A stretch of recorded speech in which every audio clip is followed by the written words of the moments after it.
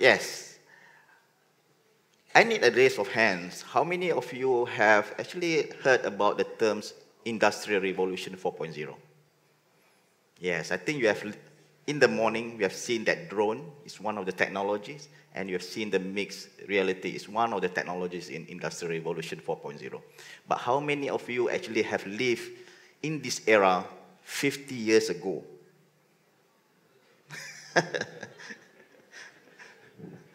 Well, I do. It was me 50 years ago. I lived in this particular era. It was a very long time ago. But in fact, not exactly living in that era. I watched this particular cartoon series called The Jetsons. If any one of you remember this cartoon series, wow, then you are at my age. We have seen the drone just now. Imagine at that particular time, there's no technology that we can see drones everywhere. We can even video conference. We have a FaceTime now, but 50 years ago, it's impossible. Even at that time, people had already imagined smartwatches. We have seen robots, and everywhere today, we have seen people, having this telehealth. We don't even have the doctor with them. And even 3D printing. And it's possible today, which was not, people have imagined this much, much earlier without the right technologies that exist at that particular time. That actually inspires me. I was thinking that during that age, I would like to become an inventor, to become a scientist, to invent a robot. Wow, at that particular age. But I also have this inspiration from my late father.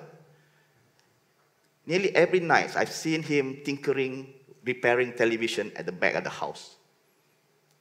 And I followed him to the TV shops. He will get a TV circuitry diagram for a particular model. He went back and he repaired the television. What amazed me is that my father don't even have an electrical background. He's a clerical job in one of the government agencies. I just wonder where he learned all of this. So I used to take his books. I don't know what exactly that book is all about, but that also inspires me to take electrical engineering. From my first degree, my master's, even to my PhD. So I have this vision to become an inventor, to become a scientist. Because we see that inventors is just like a drop of ripples, water, and it will ripples. And we can see that a lot of these inventions comes with a lot of ripples. When it combines, it becomes a wave. When it becomes huge, it becomes a tsunami. What are you going to be? Do you want to become the innovators who ride the wave? Or you want to lay back at the beach waiting for the tsunami to arrive? Okay?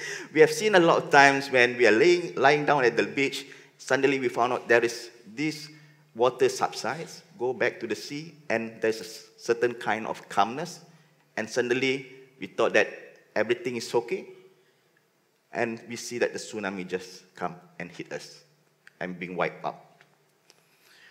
So if you look at these trends of IoT and even fourth industrial revolutions, when exactly that you remember the time that you even searched the word IoT? In Malaysia, it was 2014. That was about 4 years ago. But if you just Google it yesterday or 1 year ago, you're a little bit late. IR 4.0 is about last year. That's how people are going to get excited about these new terms and technology. So the question now is that, where are we in the industrial revolution? Before we even mention about fourth, we need to understand what's the first industrial revolution. I make it simple. When we talk about doing things in manual, using your hands and all that, even in factory, maybe you use steam engine, coal, that's 1.0. The moment people introduce electrical, that's 2.0. When the factory use some form of automation, or in your daily life, you're using internet, that's 3.0. When intelligence comes in, there's a lot of sensors, new technologies. For example, IoT came in, blockchain, artificial intelligence, virtual reality, augmented reality, that's 4.0. Okay, now the question is, where are we? This is your survival test. Where are we now? Okay, let's take a look at this video. Can you tell me which industrial revolution are we now? 1 or 2 or 3? So there's a combination of electrical and manual. So which industrial revolution are we now?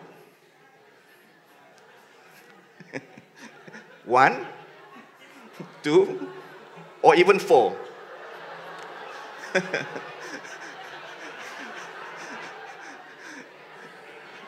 So what happened? Where are we now? So we made a survey and we asked the industry, and we are actually in a mixed era, just like the previous presentations. We thought that we are 4.0. No, we are not. We are actually 2.7. Okay.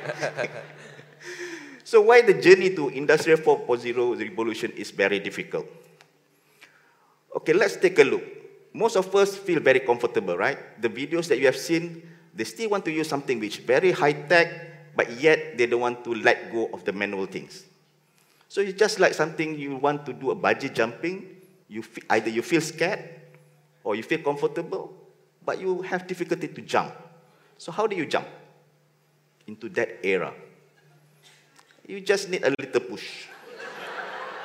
That's how we do it. You need someone to scare you off. Hey, we are too late. We need to jump into this new era. So let's another test. Education 4.0. Are we having schools using augmented reality now? Are we still using whiteboard? Why we are 1.0? Okay. This event, let's have a test. Do you register your conference, your registration using facial recognition, biometrics, or pen and paper? Oh my God, that's 1.0. Okay. So we need to move on, because if we don't, it's not only us. We are being replaced by the robots. You know, SoftBank have done this to replace the customer service. There is a gimmick, Sophia. She became the Saudi citizen. They replaced robots for International Space Shuttle. Even the animals are not being spared.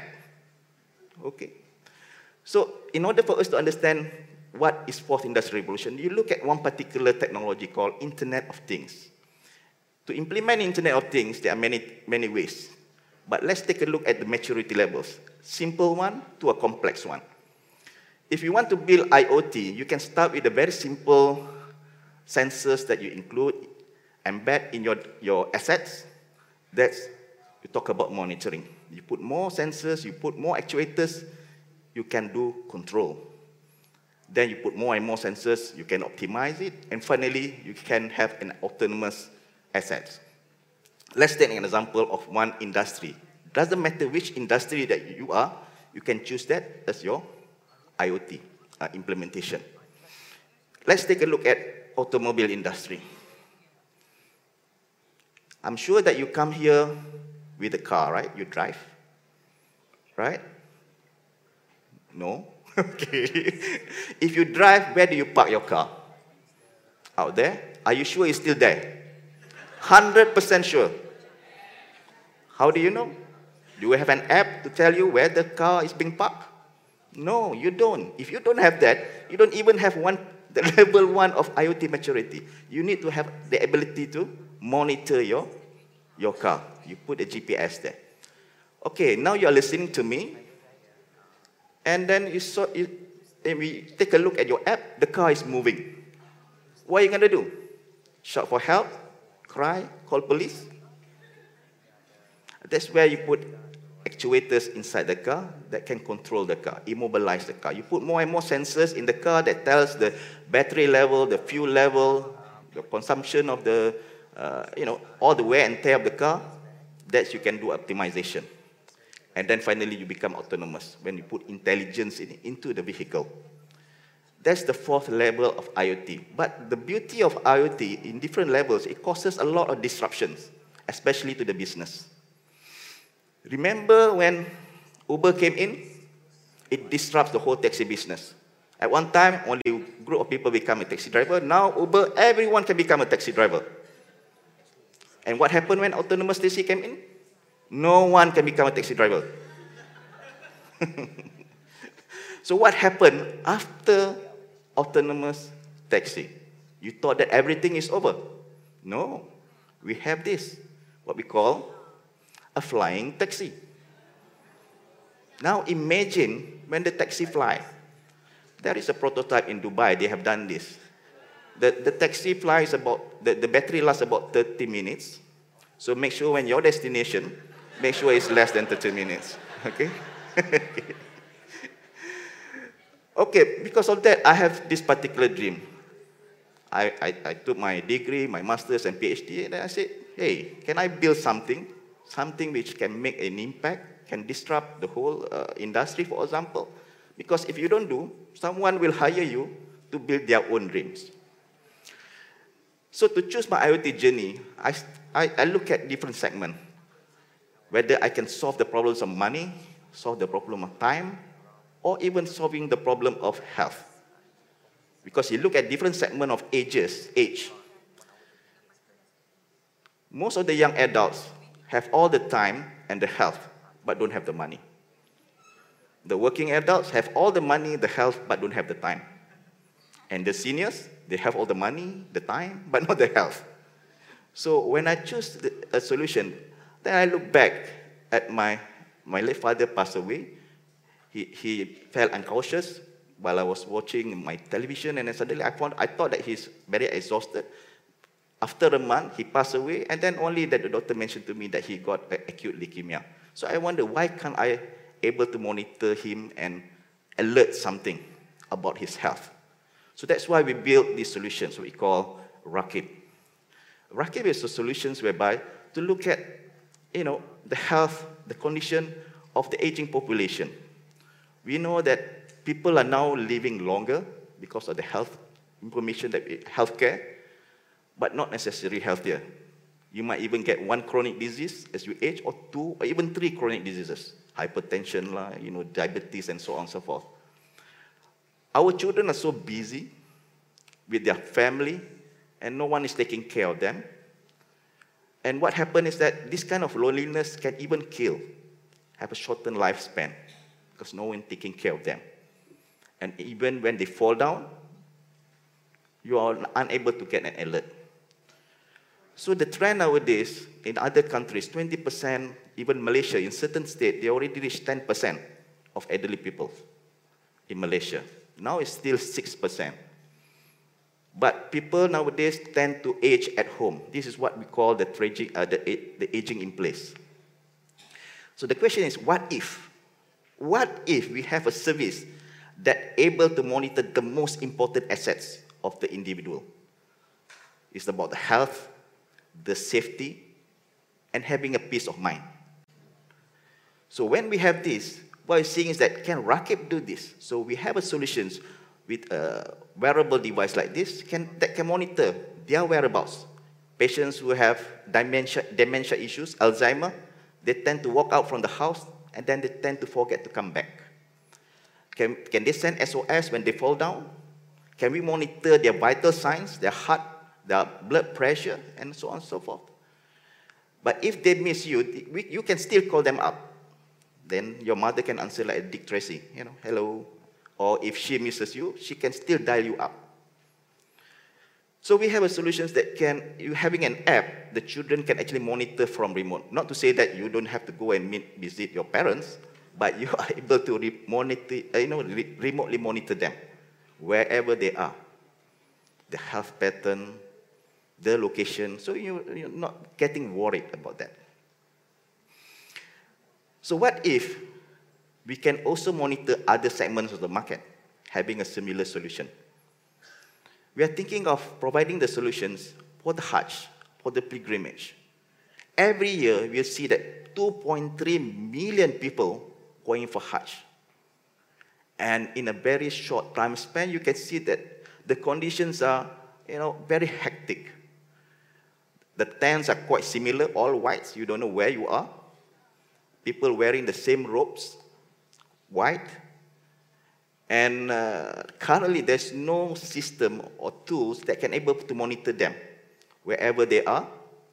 If there is any emergency happen, stampede or whatever, there's no way for you to locate them And when you fall down, you get the emergency ambulance will take you to the hospital, and you get unnoticed.